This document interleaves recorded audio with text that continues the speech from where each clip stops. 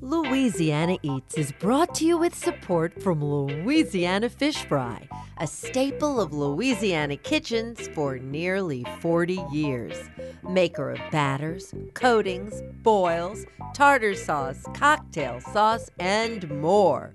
Louisiana Fish Fry, because life needs Louisiana flavor.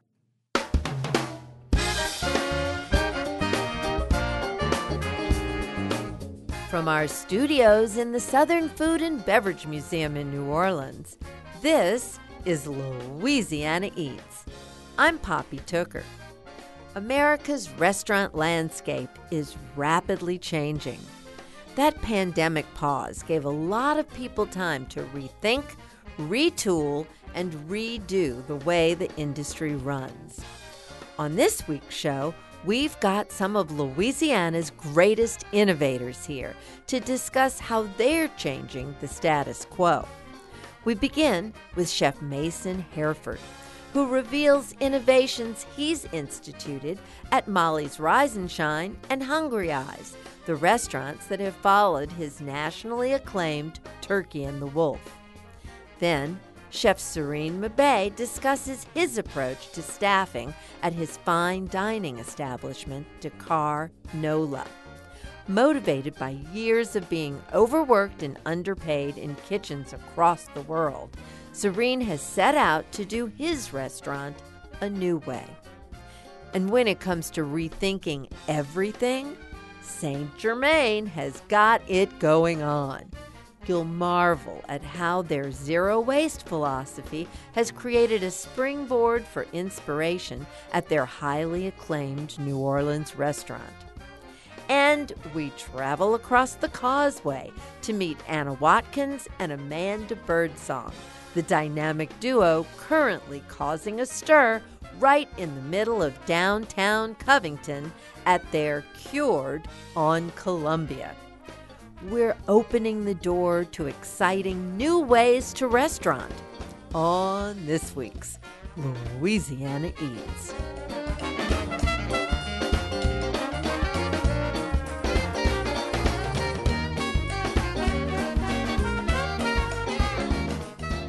Even under the best of circumstances, working in the restaurant industry is not for the faint of heart. Employees are often underpaid and overworked in a high-stress environment. Running the restaurant isn't any easier. Profit margins are usually tight, so everything from food costs to rent to payroll must be perfectly balanced for success.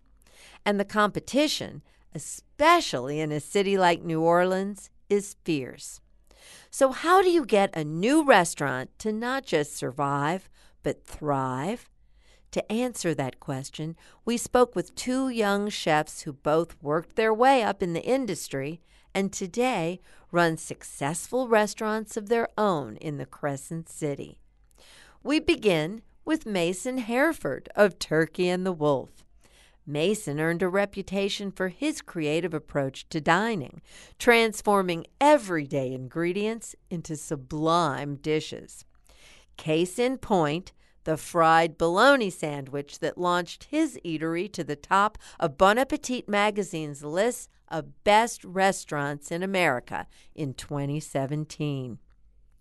On the heels of that success, Mason opened a playful breakfast spot, Molly's Rise and Shine, in 2019. And his latest offering, Hungry Eyes, features an 80s theme and small plate fine dining. With the emergence of each eatery, Mason has also broken new ground in his approach to management and restaurant culture. Mason, one of the times that you've been here in the studio with me, you've said something that captivated my interest, and I've spent a lot of time thinking about since. Uh-oh. It has to do with your crew at Turkey and the Wolf. The best. And how they stuck with you. And if there's anything I think that is indicative of troubles in the hospitality industry, it's turnover. Why do you think your crew stuck at Turkey and the Wolf through the pandemic, through the accolades and the lines, through all of the BS, frankly? Yeah, there was a lot of BS. That's a good question. The opening team of Turkey and the Wolf was only about 7 people, and we had spent a lot of time drinking late nights after our shifts in the kitchen, oftentimes on Sunday night at Tracy's. That was one of the places. Sometimes at the Saint till like 4. But we had a storied past and a lot of connections, and we all really cared about each other. And then that team opened the restaurant together. Everyone that opened as a manager, those 4 or 5 people are now the managers in our company and are running Turkey and the Wolf, Molly's Rise and Shine, and Hungry Eyes, which is pretty great. I think that maybe, I don't know, the fact that we were all so close when we opened, and we used that as a springboard to constantly consider how we get along and how we make each other comfortable throughout the day, as much as more so than we consider, the technical output of our jobs. I think that probably helped. Now, of course, your folks at Molly's Rise and Shine, 2 of your old original employees are also in ownership with you, which is something that then you replicated at Hungry Eyes. And so often we see people who are multiplying their restaurants and growing their brand, and it's all about their pockets. Right. And their ego. Right. Well, everybody has a little bit of an ego. But yeah. Yes, we are doing that, and it seems like the only sustainable path forward for our group of people. And I don't want to throw shade at anyone who's doing anything different ways. There's a lot of different ways to run restaurants. Some people are focused on being hyper local, or some people are going so far as their entire business model is employee owned. Like there's a full spectrum of ways to own restaurants, and there's some that are, in my opinion, better than others, and there's some that are more equitable than others, and we just fall somewhere on that spectrum. But to have multiple restaurants and to be considered the chef of all those restaurants or the proprietor of all those restaurants and be running it almost as a solo operation is obviously a pretty far-fetched idea. I would go so far as to say it's impossible. It wasn't long. It was maybe a year in to Molly's Rise and Shine being open that I realized my time, it would be split, and oftentimes it'd be more one place than the other. Molly's sort of quickly took off as a place that could easily be run by the team that was there. They do it without me. So the idea of it continuing to exist without me, where there's not any profit sharing or sort of incentives to, make it your own from the perspective of an owner for other people in the operation, just seemed like not the correct way to do things.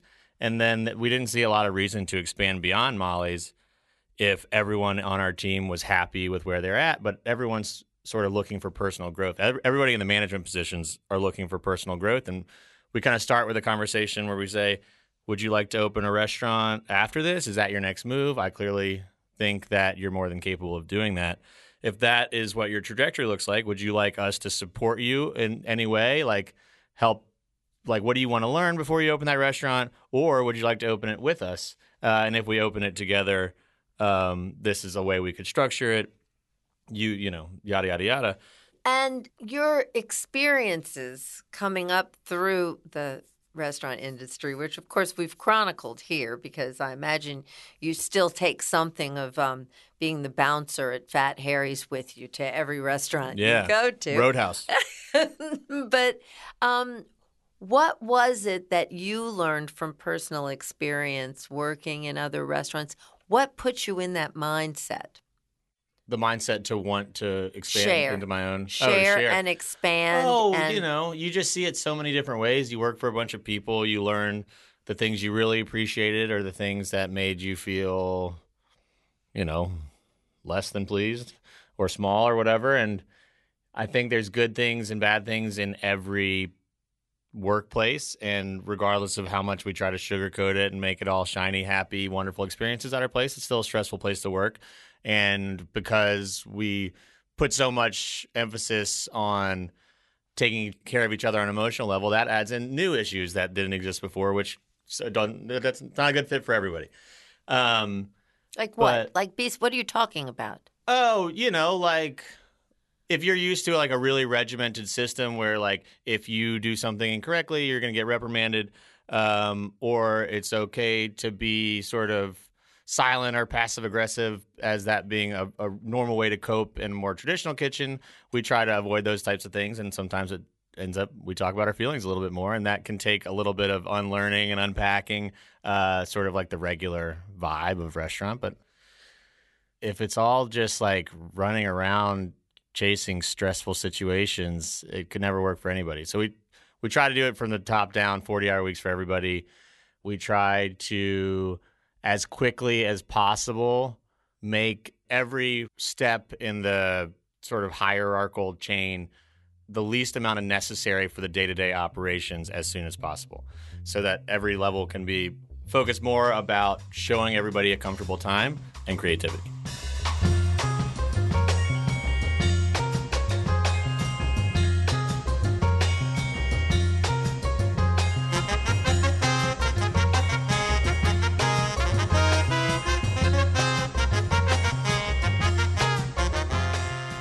That was Chef Mason Hereford of Turkey and the Wolf, Molly's Rise and Shine, and Hungry Eyes. Next, we hear from another young New Orleans chef, Serigne Mbaye of Dakar NOLA. After climbing the industry ladder and years of cultivating a local following through his pop-ups, Serigne debuted his brick-and-mortar location on Magazine Street in late 2022. At his modern Senegalese restaurant, the first-time restaurateur helms a multi-course tasting menu. This immersive service can last 3 hours or more and is only offered once a night, so the entire restaurant dines together.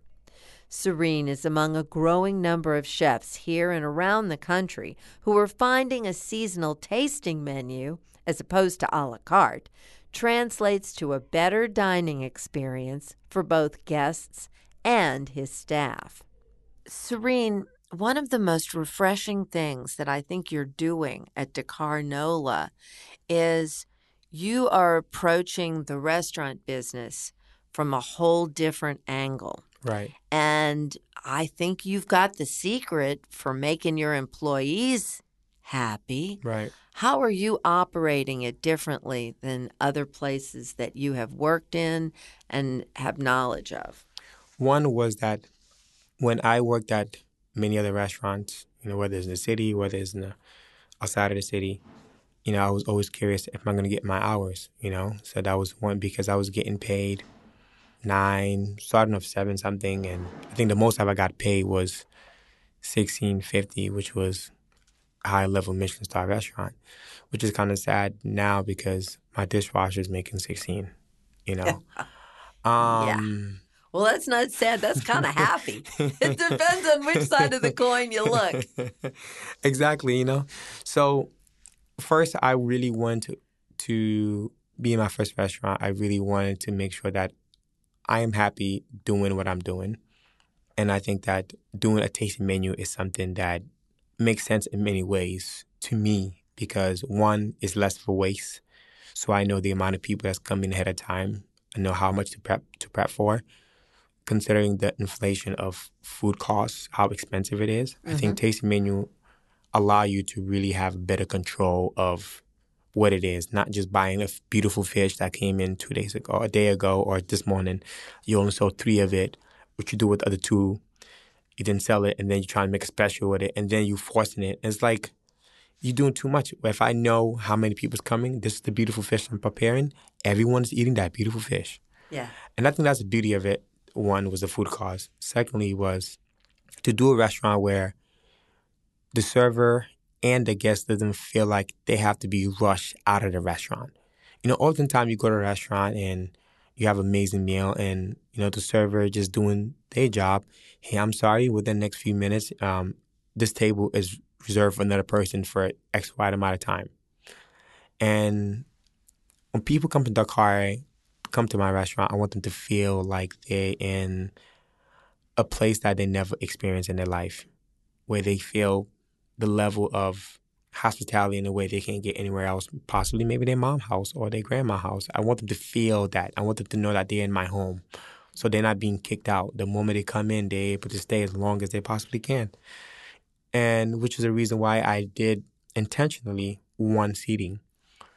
So in that way, people that come into the restaurant could enjoy the experience, and also my staff could give good level of service, not having to worry about, I need to hurry up and flip this table.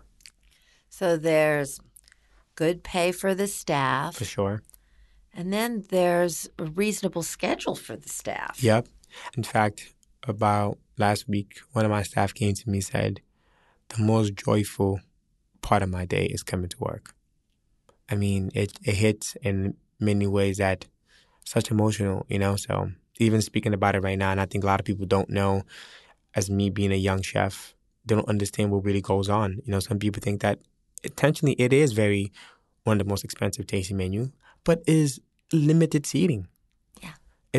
And that comes with a lot of reason, On top of that, I'm saving you a trip instead of than going to Senegal and going to West Africa. You can learn about it. I mean, if anything, I feel like it's a deal for many.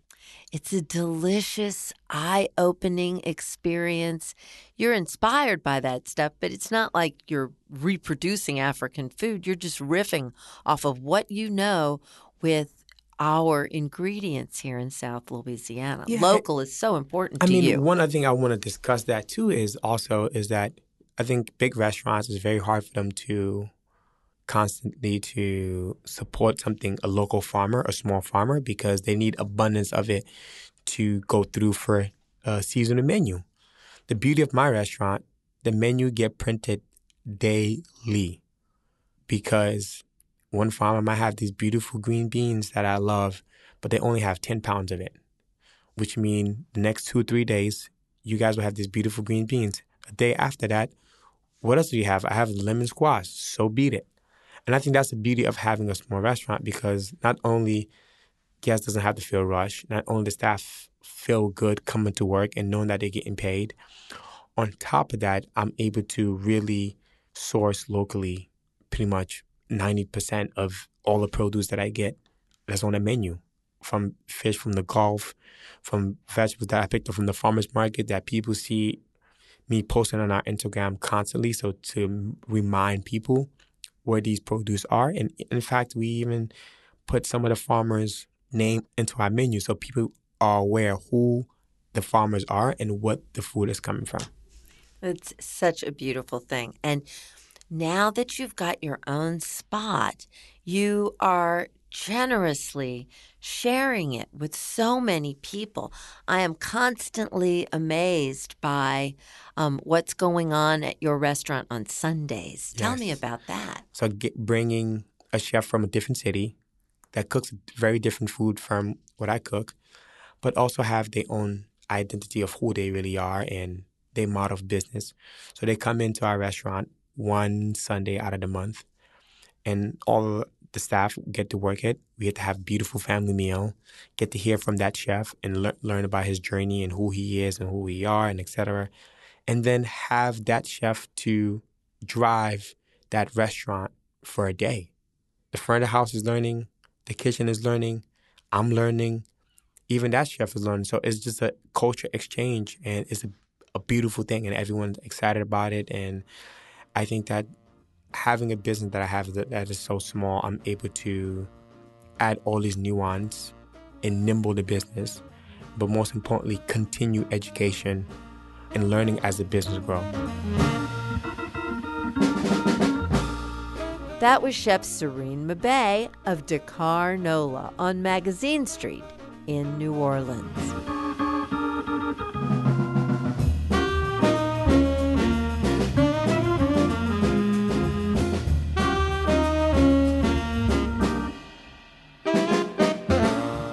Coming up next, we head over to New Orleans' Bywater neighborhood to meet a trio of friends who offer their own take on the tasting menu experience at their restaurant, St. Germain. Louisiana Eats returns after the break. I'm Poppy Tooker, and you're listening to Louisiana Eats, edible content for Louisiana food lovers. Louisiana Eats is brought to you with major support from Crystal Hot Sauce, now celebrating 100 years of hot sauce deliciousness. Always made with just 3 simple ingredients: aged red cayenne peppers, distilled white vinegar, and salt. Nothing artificial. Crystal Hot Sauce, how New Orleans does flavor. From Rouse's Markets, synonymous with seafood straight from Louisiana's waterways. Rouse's Markets tastes like home. And from Camellia Brand, beans done right, a New Orleans tradition since 1923. Camellia is celebrating their centennial with innovations for today's lifestyle. Beans for 2. If a bag of beans is too big for your family, Camellia's New Orleans-style red beans for 2 and Cajun-style white beans for 2 has everything needed for dinner in today's smaller households. Learn more at CameliaBrand.com.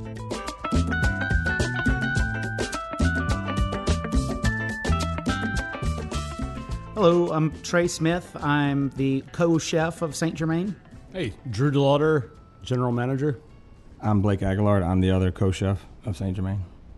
From the moment it opened in 2018, New Orleans Bywater restaurant St. Germain started gaining acclaim. It received nods from the James Beard Awards, Southern Living, and GQ magazine. In 2021, Food and Wine magazine added co-chefs Blake Aguillard and Trey Smith to its lists of best new chefs. And yet, despite all the accolades, St. Germain likes to fly under the radar. Their unassuming establishment, a renovated shotgun house facing St. Claude Avenue, still displays the name of the former restaurant at that location. For us, it works well because we're not trying to get foot traffic at all. It's all reservation only, so you're purposely coming here, so there's no reason to have the signage, really. In a tiny dining room, St. Germain offers a multi-course tasting menu presenting guests with their take on modern French bistro cuisine. That's given chefs Blake and Trey, along with General Manager Drew Delaughter, an opportunity to try running a restaurant their way after years of working in the business.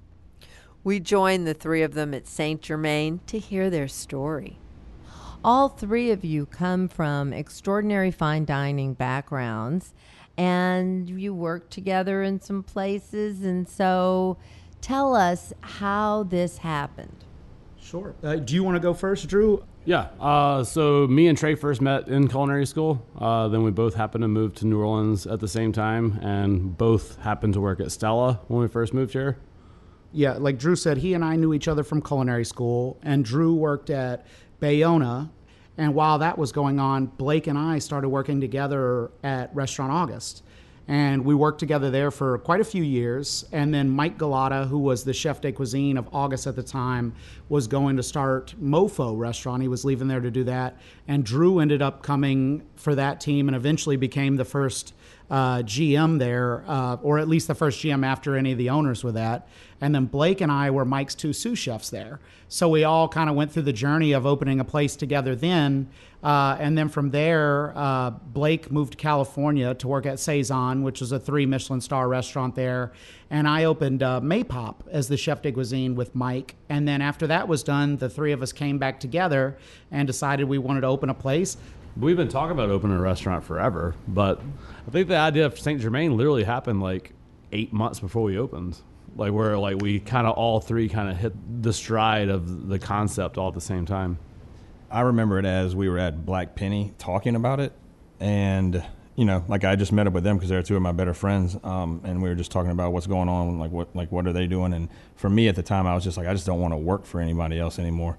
You know, so I'm kind of just like at a spot of like, well, like what am I going to do? And I'm thinking about like I want to open a place but I just don't want to open a place by myself. So I bring up the offer to them. And then I had said, well, what's like the next step if we do this, you know? And Trey was like, well, I guess we need to get a realtor. And so I just started calling realtors. We had, I think, maybe $10,000 between the three of us and found the space. And I just remember we just said, like, I think this could be it. And 3 weeks later, we were rolling. It happened that quick. What year did the restaurant finally open? We opened in October 2018. The original idea was that it was going to be more of a bar, and the tasting in the dining room was going to be kind of just something on the side to be cool.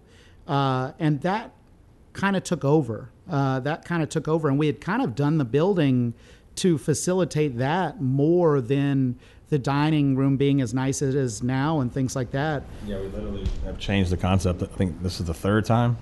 It first was just like bar for a while, like 2 months, and then it was a la carte, and then it was like a little tasting menu, but like an option, so kind of both, and then it went to just straight tasting menu, period.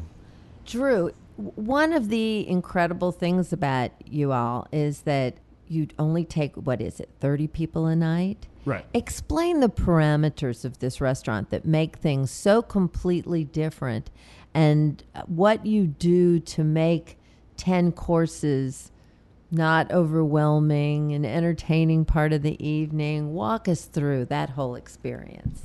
Well, I mean, the experience as a whole, you just want it to be enjoyable. Not just food, obviously, but you want people to enjoy being in the building because they're in the building for their night. I mean, it's a 2.5 hour dinner. And you're starting people at the bar now. Right. Once you sit in the dining room, if you seat in the dining room immediately, I feel like there's a certain level of seriousness. Whereas if you get started at the bar, you're just kind of here to have fun, and then that can carry over into the dining room. And you all do 2 seatings a night? No, we essentially do 5 seatings. So we do 5, 6, 7, 8, and 9 o'clock. 5, 6, 7. So basically, I wouldn't even really call them seatings. So what are you staggering? How does that right, go? It's just, so it's about 2.5 hours. We do 6 people essentially per hour.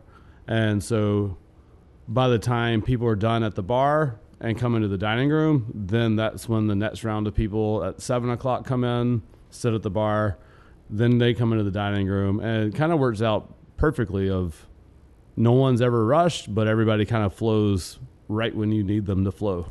Just the 10 courses, the idea of 10 courses alone, because people go, ooh, 10 courses. I know I've had your 10-course dinner, and I have left here and I have been comfortably fed. I wasn't overwhelmed or sick by it. This is a very special art to design a menu in that way.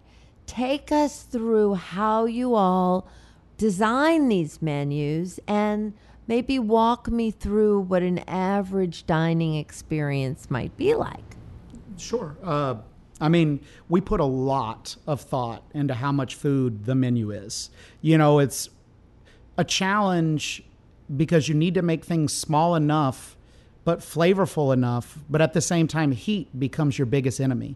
So there's a lot of coordination between Blake and I and the other cooks in terms of making sure that things go out as hot as they possibly can.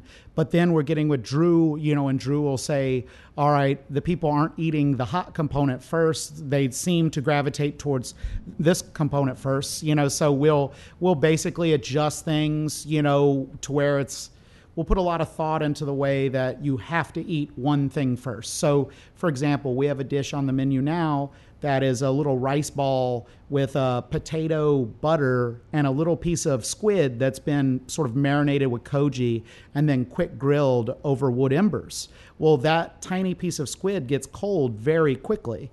So it's a coordination in the kitchen to make sure that it comes right off the grill. There's hot potato butter that goes right away, and the runners are ready to go. But then we'll put the rice ball on a separate plate. That way, when the guests get it, their instructions are to use a little spoon and eat the squid as their first bite while it's still warm. And then they have this rice ball that they can then dip in the butter and eat it. So there's like a lot of thought, and there's a lot of thought that goes into how big that piece of squid needs to be, how small that ball of rice needs to be. You know, a lot of times people will say, I could have eaten like 4 of those, you know, and that's kind of the hope with the small dishes, is that they want another bite because that gets them ready for the next. So, I mean, at the bar, everything for the most part is either eaten with your hands or eaten with a utensil that already comes on the plate. Mm-hmm. That way it's just much more casual. It's a little quicker and smoother because the front of the house team doesn't have to remove silverware and reset it.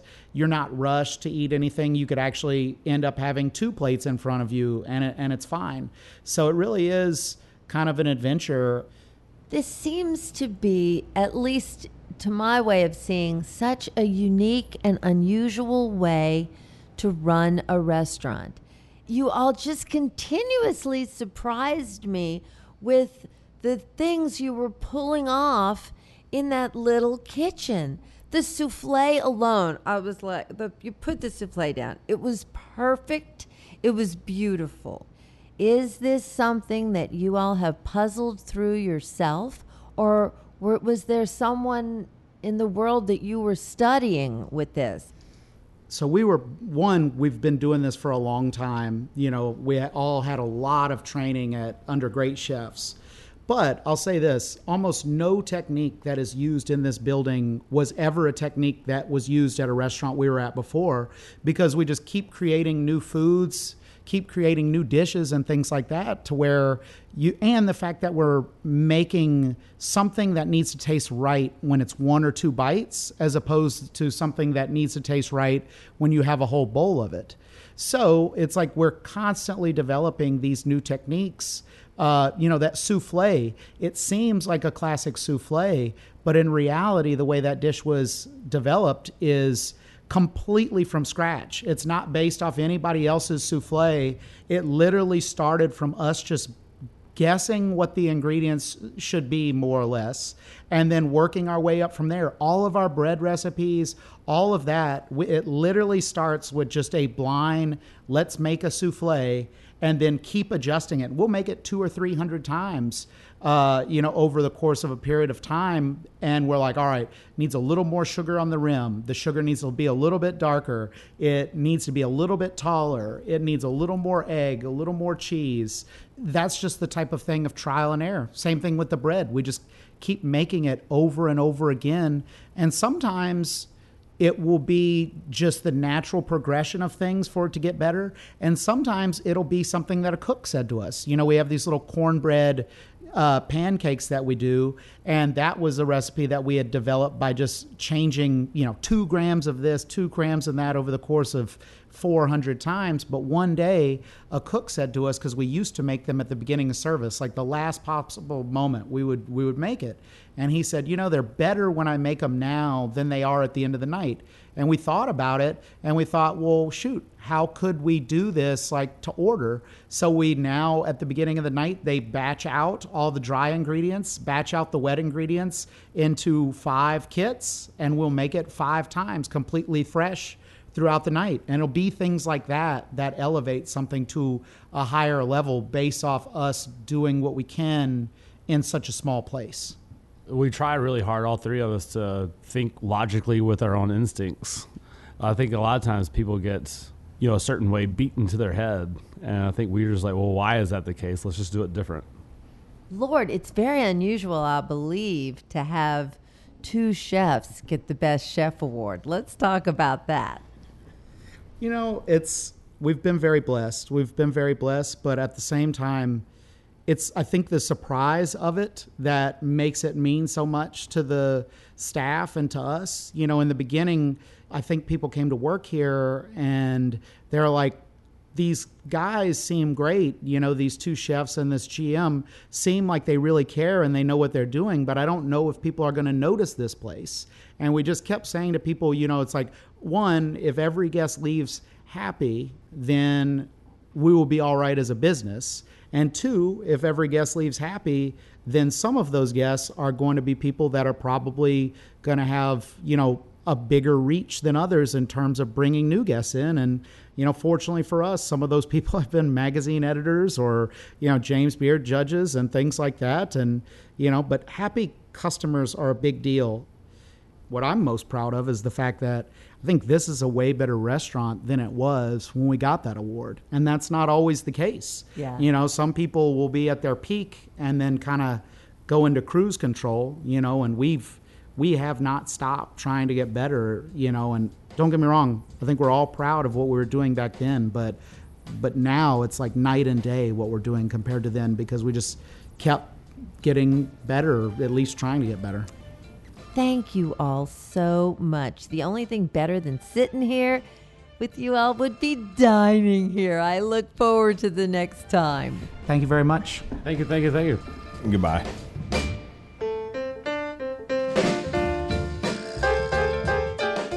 That was Trey Smith, Blake Aguillard, and Drew Delaughter, the trio behind St. Germain, a fine dining restaurant in New Orleans by water.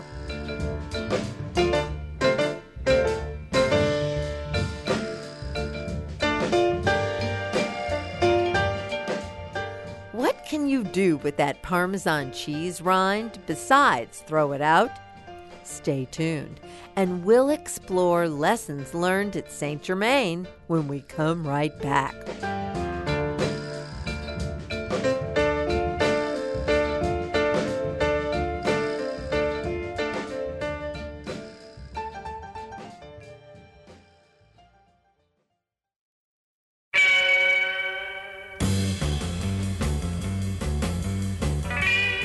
I'm Poppy Tooker, and you're listening to Louisiana Eats, edible content for Louisiana food lovers.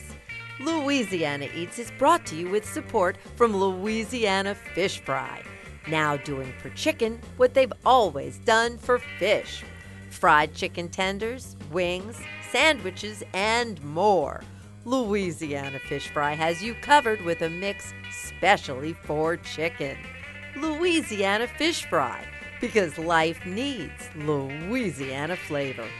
And from the St. Tammany Parish Tourist Commission, plan to stay, play, and get away on the Louisiana North Shore this summer. Discover the bounty of the bayou and rich culture from award-winning chefs, soulful mom-and-pop restaurants, extraordinary bakers, and creative mixologists. To learn more, request the Explore the North Shore Visitor Guide for inspirational stories, custom itineraries, and event information at louisiananorthshore.com. St. Tammany Parish, 40 minutes from New Orleans French Quarter and a world away.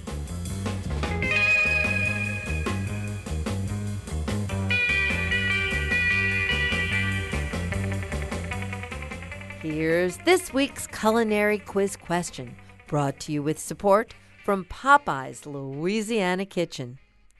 What can you do with that Parmesan cheese rind besides throw it out? At St. Germain, the crew works hard to ensure they create as close to zero waste as possible.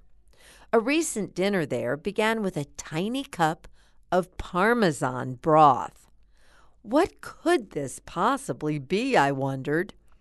Despite all the amazing flavors that followed during the 10-course tasting menu, it was that Parmesan broth that really stayed on my mind. It seems that instead of tossing out those rinds, chefs Blake and Trey simmer them in water, creating a highly concentrated taste that seems almost impossible. The deep, rich flavor of finely aged Parmesan rang through with a clarity I'd never experienced before. So don't ever throw those cheese rinds out again. There's a lot of magic left in them that doesn't belong in the garbage. I'm Poppy Tooker, and you're listening to Louisiana Eats.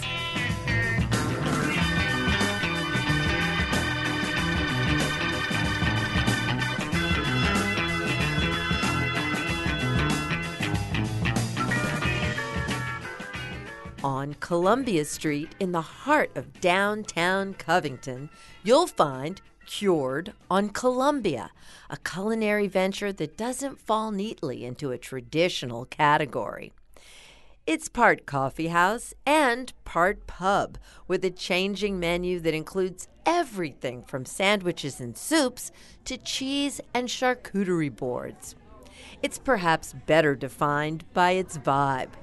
Cured on Columbia is a sunny, lively space that embraces guests as they are and gives them a place to kick up their heels and hang out, anytime from morning coffee to cocktails after work. When Louisiana Eats arrived there one weekday afternoon, the place was bustling with Covingtonians. To avoid the busy lunchtime crowd, we asked Cured on Columbia's co-owners to join us in their backyard. A wonderful spot for al fresco anything. I'm Amanda Birdsong, and I'm chef and co-owner of Cured on Columbia. And I'm Anna Watkins, and I am the other owner-partner of Cured on Columbia. Amanda and Anna's vision for Cured on Columbia has its roots in the couple's history. Anna spoke first. Yeah, so we are from the Baton Rouge area. That's where we met. We've been together 14 years. We've always had a love and passion, I guess, for the same in the food industry. We share the passion for food and wine and, dining out and just the service industry in general. I've always had a passion for cooking.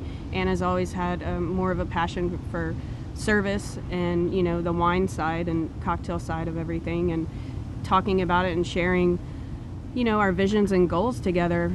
We kind of figured out that we wanted to do this together, not only life together, but also, our passion together. We said 50-50 and let's just do this.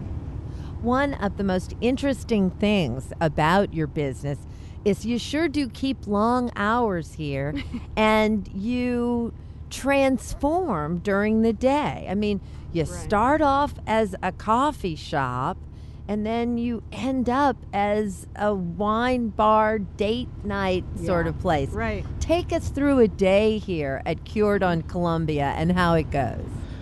I think that's the biggest part of what we wanted. We dine out a lot, and we've always had that passion to go different places and look at different concepts, and we have a love for the fine dining and the casual and every walks of it, But I think the cool part is that we really wanted to offer a space that we can transform, we can be multiple things, and it's really about what the guest wants. So it's all about what they are wanting that day, whether you want to come in your gym clothes and have a coffee, or if you want to come back and have a lunch day, casual or nice, and then we transform with candles lit and into a lounge atmosphere, providing wine and different options, craft made cocktails and things that people wouldn't expect when they think coffee shop. So we have a lot of different labels. We have a lot of different, I guess, just branding and all. But a day here, I guess it could start with coffee And a lox toast, Yeah. and then, let's say Marcy comes in and she's meeting her girlfriends for some coffee on a Friday morning, and they have their brunch, and then brunch leads into let's try a lavender mimosa, and so we're going into cocktails in the afternoon, and then they go pick their kids up, and then they come back, and then it's dinner with the kids and the family, and they're walking, and everything's walking distance, and it's we're a place where people can come, have a glass of wine, have a drink, go to dinner across at Siler Bar, come back, have dessert with us, or maybe a restaurant behind us. But it's a place that never stops, really. I mean, we're evolving into another party that's coming in. Now, I know one of the things you all like to do here are have special dinner events. Oh, yeah. Tell me, roll out one of your special wine dinner evenings and tell me what it's like. Well, when we first started this whole just idea, we used to host little mini dinner parties in our home with friends and different people that would want to come in and just have a different walk on a night of dinner, really. And so it's an opportunity for us to get really creative, especially Amanda on the chef side, but as well as just our crew to have just a twist to what they do every day to kind of offer this upscale but still relaxed wine dinner.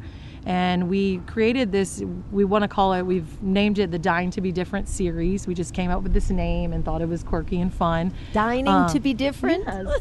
And so we have different ideas, of where to host it, how to have it, in our courtyard or inside. It can be a little upscale, or we've also done it where it's like themed for Halloween and Beetlejuice, or where everyone dresses up and we create like a whole different environment. We really do transform it. We decorate it different. We have different vibe going on. All our employees are acting different as far as the full service, the full wine dinner. It's just a kind of a different show for everyone. And I think that's the fun part about it, because we all really enjoy it because it's such a different day for us. And just the inquiries that we have, and it's very popular. And before we can even advertise it, it's people are like, let me know the next one, we're coming, because it is so different. And we don't offer the plates that we normally do at wine dinners. And I think that's the fun part about it, is really, really transforming the space. We've developed a family, down here, and people know us by name, and we come into work and, I might be having kind of a crummy morning, but people just lift me up all day. And, that's a big part of us is, people make this their office throughout the day, and it's nice to work side by side with people, even though we're all going in different directions. I will say this community has really embraced us and loved us, and I think it all is just about loving people and like being your authentic self. And we wanted to create a space for that, of everyone's welcome, no matter who you are, whatever you represent, whoever you love, whoever you want to be. Like, come to Cured, you're welcome here. We're going to give you a safe space for that. And I think just by providing just a true, genuine representation of who we are, people see that. How can you not? We're good people. Yeah. We love everyone. We care about who you are. We care about your family, your kids, and especially our employees. That's what we wanted to provide for them. We don't have uniforms, and it's not having to be one way. It's be you. Be who you are, be creative. We want our people to be creative and create things and create different menu items and feel like they can just be themselves and not feel judged in our space. And I think that's just really what we wanted to purvey to the community. We're good people, and I think if you're good people and you're good to other people, I think good is in return. I mean, isn't that the secret to life? That was Amanda Birdsong and Anna Watkins, co-owners of Cured on Columbia in downtown Covington.